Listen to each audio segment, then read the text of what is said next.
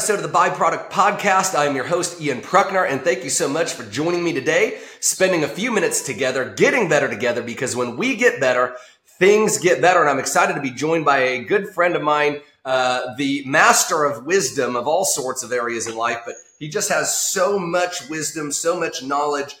He's an author, an entrepreneur, a pastor, a speaker, a coach, a business leader. I don't know if there's anything Kevin Mullins doesn't do, but you guys are in for a big treat tonight because Kevin is one of the guys that I look at and say, hey, this is a guy that I want to talk to. When I have a question, when I have a challenge, I want to go and get Kevin's perspective. And we've shared a number of long, intimate phone calls about different things over the years. And so, Kevin, welcome to the show, my friend. Thanks for being on.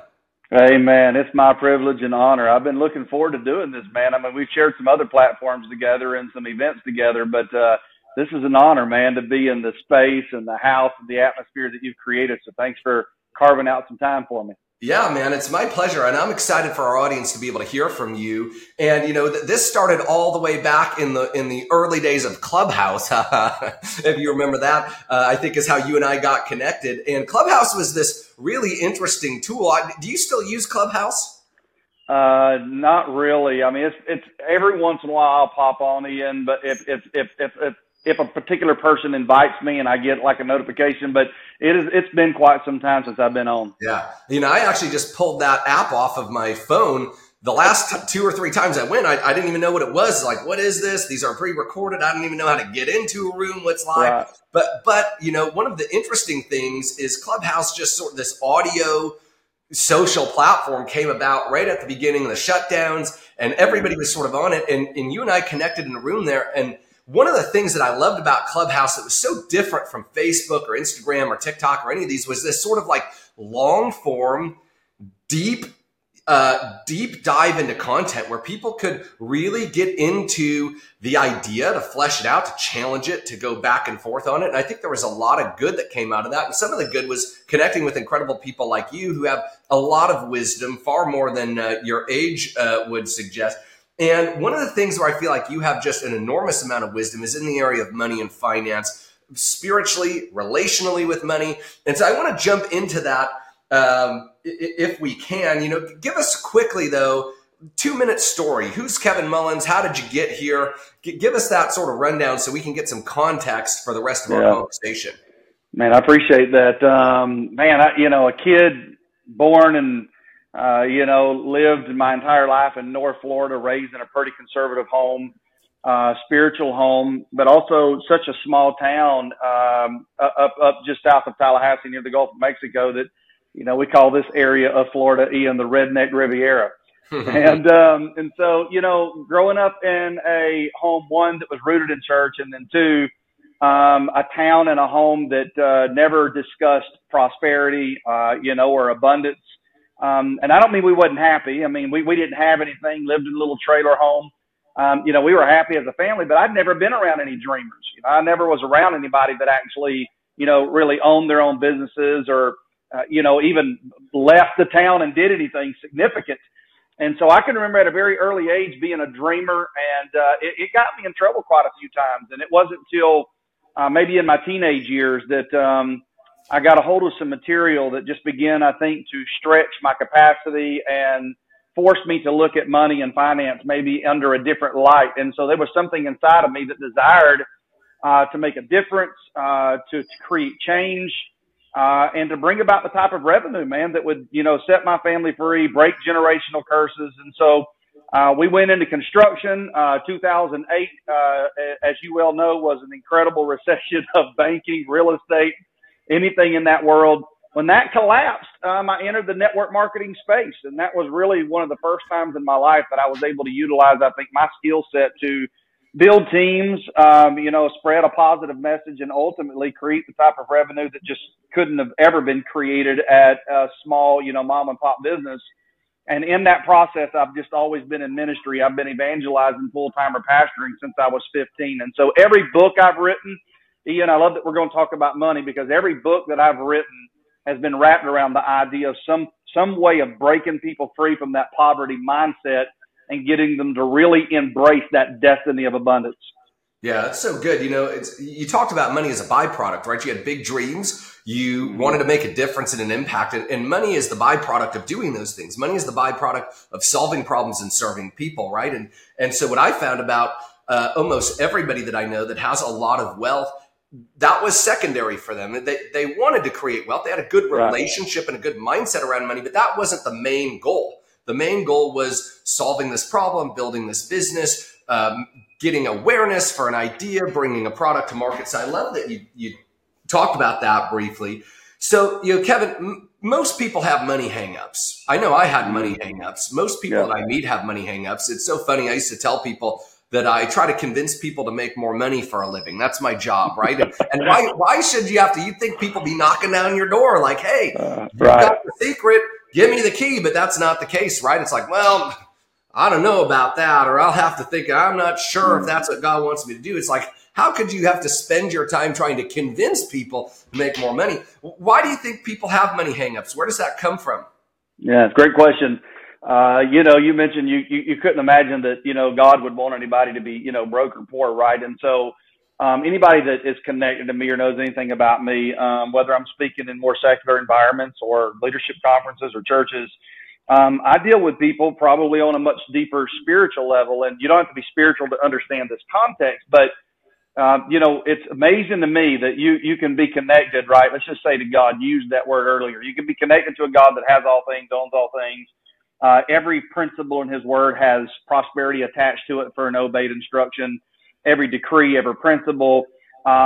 He himself, said, above all things, I would that you would prosper, and that the blessing of the Lord maketh one rich, right? We can go on and on and on. Money answers all things.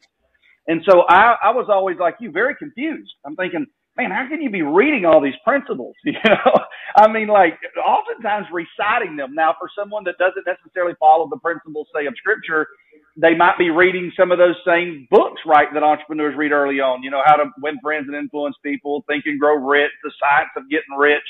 And it's like, how are you going to all these conferences, reading all this stuff? Because, this was a third grade class, and it was like trade time for dollars, be broke, never have enough money to vacation or do anything nice with your kids, or own your own business, take some risks. It'll cost you, something for a season, right? But there's the potentiality for you to really unleash your full potential, have the type of revenue needed for you to live life without barriers and limitations. No one would pick the poor side. And so I think those hang-ups come early on in life. I think most people are the byproduct of the families that they were raised in, either religion or church or a pastor or a grandfather. Because at the end of the day, if we just look at the stats, it depends on what you look at. But anywhere between, 70% and 85%, right, of Americans are in this sort of check to check, sort of lifestyle. And so it's not like we're surrounded by billionaires. I didn't grow up around anybody that had massive amounts of money and a yacht and a private plane and 2 or 3 homes. That ideology was so foreign to me. The guy that lived beside me as a kid, Ian, he had a pool in the ground, and I thought he was rich, dude. We'd never seen nothing like that. So I think that all of us are so rooted, embedded in poverty thinking and scarcity thinking. It's sort of that just enough mentality, just enough for me, which is so crazy because even that mentality is, one, false humility, and then 2, it really even opposes God's covenant with you, because the whole concept of really being wealthy is much like Abraham, blessed to be a blessing. And so I think it goes right back to our school systems, our educational systems, our spiritual systems. I think so many leaders that we look up to early on in life have their own hang-ups in the realm of money, prosperity, increase, overflow, lavish life. They have so many hang-ups themselves that I think they're so fearful of teaching those principles. And so, for me, I think a little bit of it has to do also with destiny and purpose. And I think that's where someone like you, probably someone like me at a very early age, the minute that I heard, a conversation that was wrapped around the idea that I could live life unlimited or that I could truly have life more abundantly, man, it activated something inside of me. There wasn't you couldn't have put that back in a box. Something spoke to something on the inside of me that said, man, there's more. Like I can have more because I serve the God of more, or I can have more.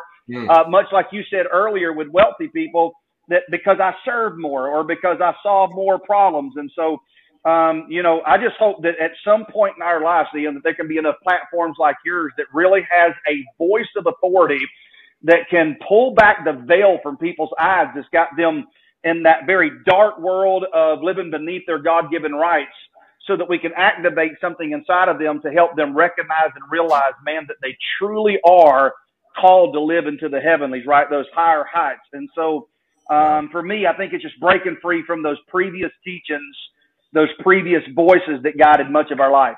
Yeah, so good.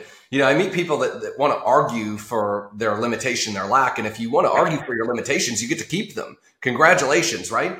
And I love what you talked about there. Why do people have money hangups? It's two reasons. One is by default. That's what you're talking about. They're just being raised by people that don't know any better, right? That their environment was one of limitation, lack, and scarcity that creates their thinking and their belief systems. And then they perpetuate that onto other people in well-meaning ways, right? Like, hey, I don't want you to get your hopes up. I don't want you to think something that's not. I don't want you to have too high of expectations and then have reality set in on you. So I'm going to try to educate you based on my experience, but experience never trumps truth, right? We can have a truth that temporarily disagrees with our experience because we're involved in the experience, right? And so you've got default that's creating these people. People just don't know any better. They're raised in these environments. And then you talked about the school system and the government. I think some of that is by design. I do too. Of poverty, right? Because Thomas Jefferson said this. He said, we can't have independence without independence. What did he mean? Independence with a CE. If we don't first have independence with a TS. If people aren't independent financially, spiritually, they can't sustain themselves. We can never have independence because that creates dependence. And there's a lot of people that profit from dependence. There are peddlers of dependence today, right? It's like, hey man, if we give you this and this and this, we know you'll vote for us. It's one of my favorite sayings is when you rob Peter to pay Paul, you can always count on the unequivocal support of Paul, right? Paul's always going to support you, but you've got sort of this experience-based default setting. You've got people telling you don't trust people who are wealthy. If they're wealthy, they've taken something from you, pay their fair share. Who needs these sorts of things? It's no wonder so many people are struggling financially because they're being bombarded with messages that this is bad. It's not good. It's not something you should want. Talk about, if you would, what do you think the most destructive, limiting belief around money is that you've seen? Yeah. I don't know about maybe the most destructive, but I think ultimately it's one, the idea, right, that money really is evil. That there's this sort of internal warfare wrapped around the construct, right, that money ruins people, right? And we both know that money is just a tool, right? It just exposes whatever's in your heart.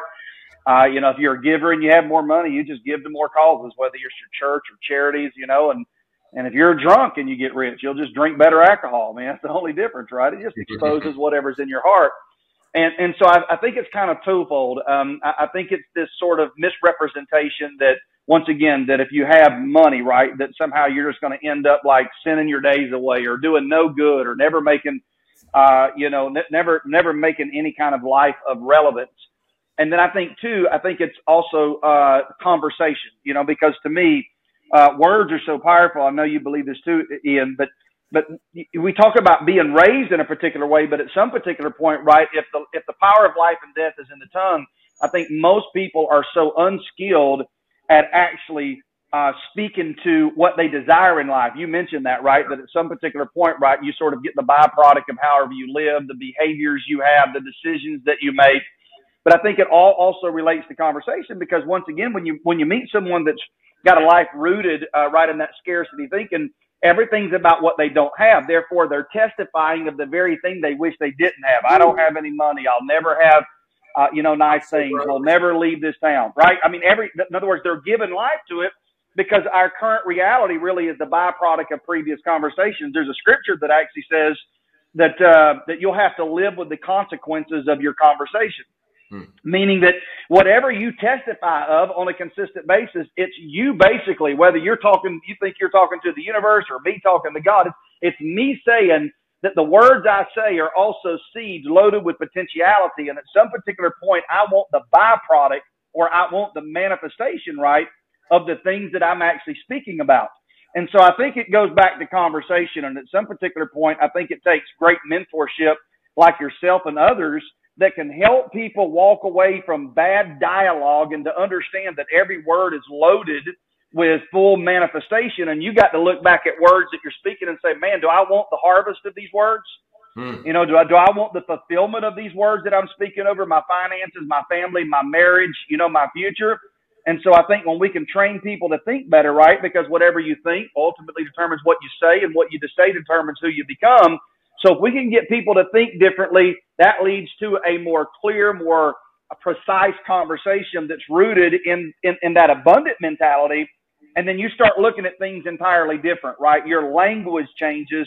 Poverty language gives way to a prosperity language. And when you have a king's language, when you have a language of the wealthy, you're operating from a place of expectation. I mean, you expect good opportunities to come your way. You expect to make money on your investments. You expect that there'll be good relationships come into your proximity that can help you, you know, have better opportunities or make better decisions. And so everything from being rooted in faith to your level of expectation, right on down to how you work and what you work at, I think it all goes back to the beginning of our conversation, because when we testify, we're literally getting the byproduct of those words. And so I think we just have to be very conscious of the things that we speak, because whatever you're saying, ultimately you're prophesying and decreeing, I want the harvest of this conversation. Yeah, what you speak about, you bring about, right? Our words are creating our world. It's so interesting because you said prosperity has a language, money has a language, right? And people who have that, they've learned to speak that. It's so interesting to listen to, like you talked about, we'll never leave this town. We don't have any money. Money doesn't grow on trees. We can't afford that right now. All these sorts of sayings. But what's interesting is, you know, money won't go where it's not wanted. And what I try to tell people is, imagine you spoke to your spouse the way you speak to money or about money, right? There's more important things in life than you. You know, I don't need you to be happy. You know, I don't need to spend my time trying to get you. There's more important things than you anyways, right? Well, I can't take you with me, so why bother even putting effort and energy into you at all right now? If you spoke to your spouse the way that you spoke to money, you wouldn't have a spouse either. You'd be broke and single, not just broke, right? But people don't get that. It's like they think they can say whatever they want, give life to those words, and then not reap the consequences of the seeds that they're planting, which is really, really interesting. Let's talk about a taboo topic, the prosperity gospel, right? Mm-hmm. The prosperity messaging. It's so interesting, you know, coming out of a full-time ministry career. I know obviously you're a pastor as well. And, you know, we are children of the King of Kings, the one who made it and owns it all. And yet so many of the children of the kingdom reject the blessing, the inheritance, and the covenant that comes along with that, right? It's almost as though they don't want the responsibility of the leadership and stewardship of the kingdom. And so if we can just deny that piece of it, then we're not responsible to it. Talk to me a little bit about the prosperity gospel. Why do people have a problem with this idea that that God wants to bless you, that God wants you to be to prosper? Not only is your soul prosperous, he doesn't just want you to prosper financially. He's mostly concerned, number one, of your soul. But secondly, is your life and covenant here on the planet Earth. Why do people have such a hang up on this, in your opinion? Right. One of my favorite subjects, Ian, you know, I mean, the first answer is you already gave it, right? He said that I would that you would prosper as your soul prospers. So if your soul, right, your mind, your will, your emotions, if those things aren't prosperous, then you can't be prosperous. Yeah. So the reason he says soul first, right, is I've got to have your mind right. I've got to have your emotions in check, right? If those things aren't prospering, there's no way you're actually going to prosper.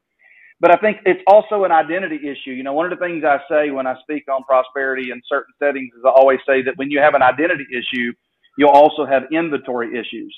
And I'm talking literal inventory issues, but relational to accessing the immeasurable resources of heaven, right? Being able to see a perfect manifestation in the earthly realm of those things that are supernatural, right? So whether we're talking prosperity, money, finance, abundance, increase, overflow. So when you have an identity issue, the problem with that is that you can recite all of the promises that relate to having prosperity, right? You can read every principle. You can read every story, Deuteronomy 28, Joshua 1. I mean, Lord, Christians love to quote Deuteronomy 28. I mean, a house in the city, a house in the country, you know, on top, never on bottom, first, not last. Blessings so strong and big that they'll pursue and actually overtake you. I mean, man, people love to quote this stuff, right? But then you never see the tangible evidence of any of the things they're quoting in their life. So either one, God is not a keeper of his word, or two, something in my personal life is out of alignment with the things that I'm actually saying. And that's where the connection of belief comes in. Because it's one thing, right, to say it. It's another thing to believe in your heart of hearts, right, that there is an expectation that the thing that I believe God has said about me in his word, that he's able to keep those things. And so this is where that poverty mentality sort of sneaks in, because it creates a seed of doubt and unbelief. This is why oftentimes people pray, but they pray also with a seed of doubt or unbelief, much like the children of Israel. When you read in the New Testament on why they did not enter into Canaan land, the Bible said they limited the Holy One of Israel. So once again, notice God's not limited, Ian. So it says they limited the Holy One of Israel through their unbelief. Right? So the only thing that can limit God from sending you, like, I mean, you could not pray a prayer big enough to intimidate God. Like, I don't care if you're asking for 40 homes, 400 homes, 2 private jets.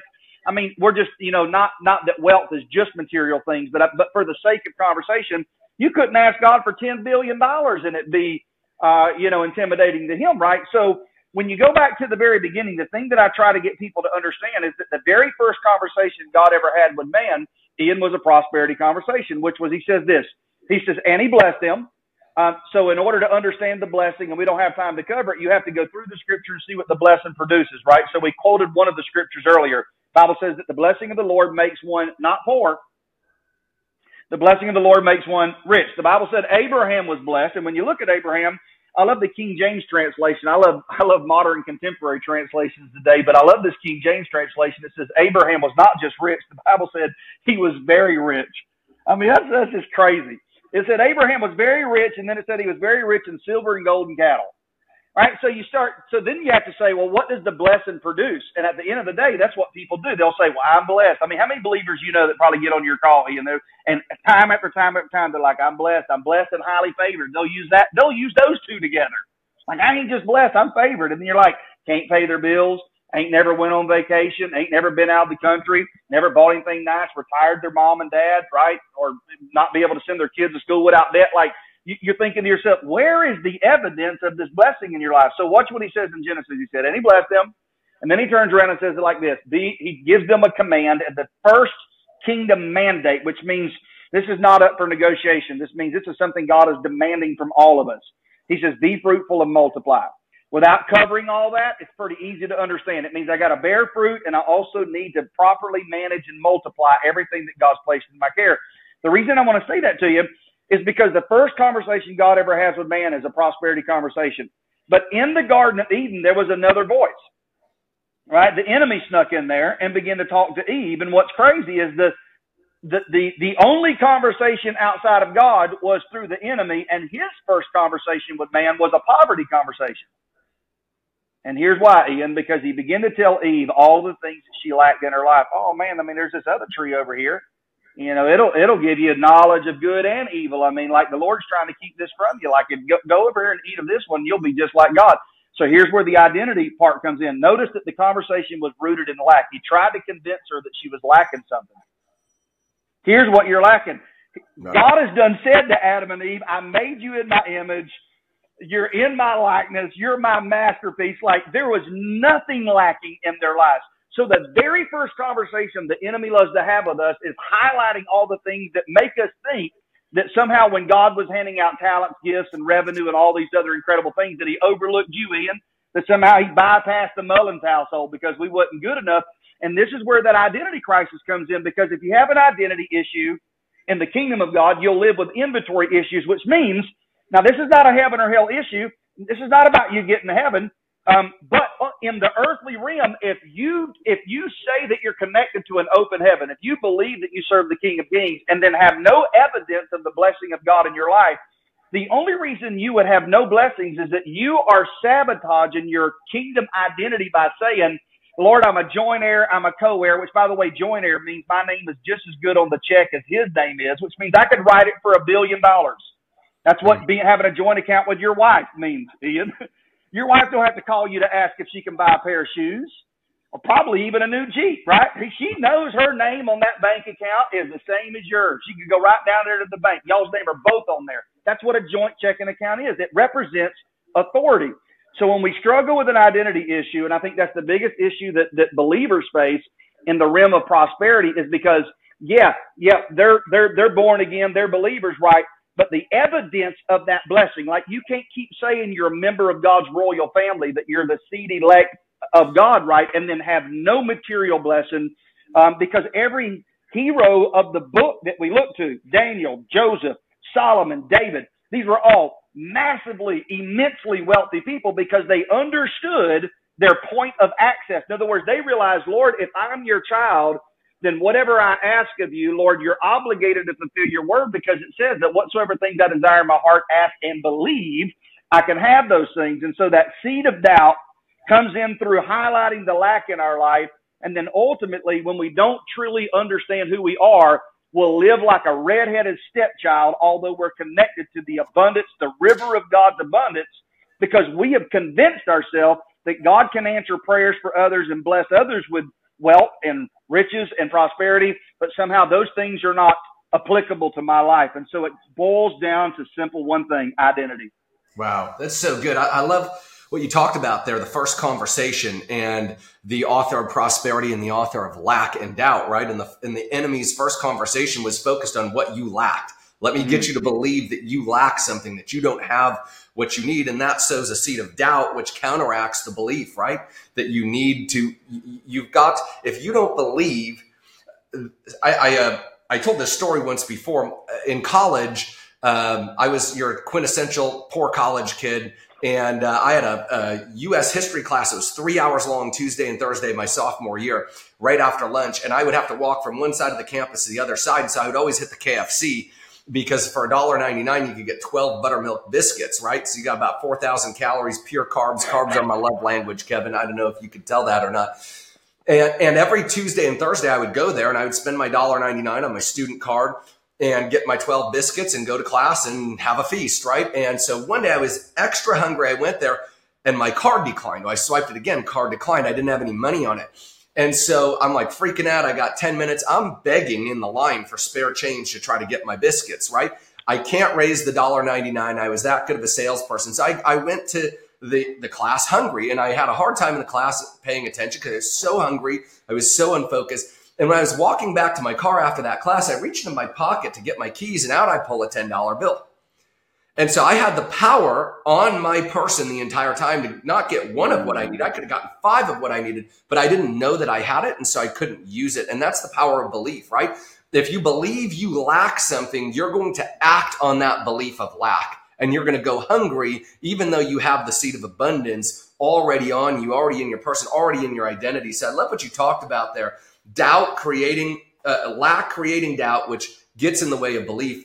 Kevin, we're out of time. We could sit and talk here for hours. I just love this. How do people connect with you? Where can they find you? Probably the easiest place. Just go to my name, Kevin Mullens, Mullens.com, kevinmullens.com. Everything's there, from my books to the social media that I'm on. And so that's the easiest place to go. And, Ian, it doesn't go without saying, but man, I got to tell you, when I say that I'm proud of you, man, I know you're changing lives, brother, but I pray that no one that's in proximity to you ever doesn't truly understand and realize the voice. I think you have what I call a prophetic entrepreneurial gift in your life. I believe that God has deposited something inside of you that can really break the bonds that hold people down in their finances and even in their families, to really live a life of complete freedom. And I think that it's a rarity to see someone that can operate in the entrepreneur world and also have a spiritual gifting the way that you do. And so I just trust that your audience continues to grow, your influence continues to grow, your level of success, man. You're a very humble guy, Ian, but your level of success is pioneering. I think a new belief in younger entrepreneurs to step up to the plate and really believe what's possible. So I'm honored that you would even ask me to be on here. Thank you for having me. Kevin, thank you, brother. I appreciate your leadership and your wisdom and your mentorship. And guys, KevinMullens.com. Go there, grab a couple books, follow Kevin on Instagram or whatever social media platforms you use. And listen, y'all, is a thank you for watching this. And I didn't even think about this until we were in the conversation, but belief is everything, right? Especially your beliefs about money. They're going to dictate and determine what you do or what you don't do. I want to give y'all, if you found some value here, you want to spruce up your belief system a little bit, just DM me the word money. I'm going to send you a free 5-day money mindset checkup that's going to help you look at the 5 limiting beliefs that stop people from being able to walk in that abundance. See, do I have these? And if I do, how do I overcome them? How do I get them out of my way so I can walk into that abundance that is already mine? It belongs to me. I just maybe have too much doubt and lack in the way. So DM me money. Make sure to go to KevinMullens.com. Go follow Kevin there. Kevin, thank you so much for your time, brother. It's always an honor to spend a little bit of time together. I wish we had more time. And to everybody watching, until next time, we'll talk to you soon.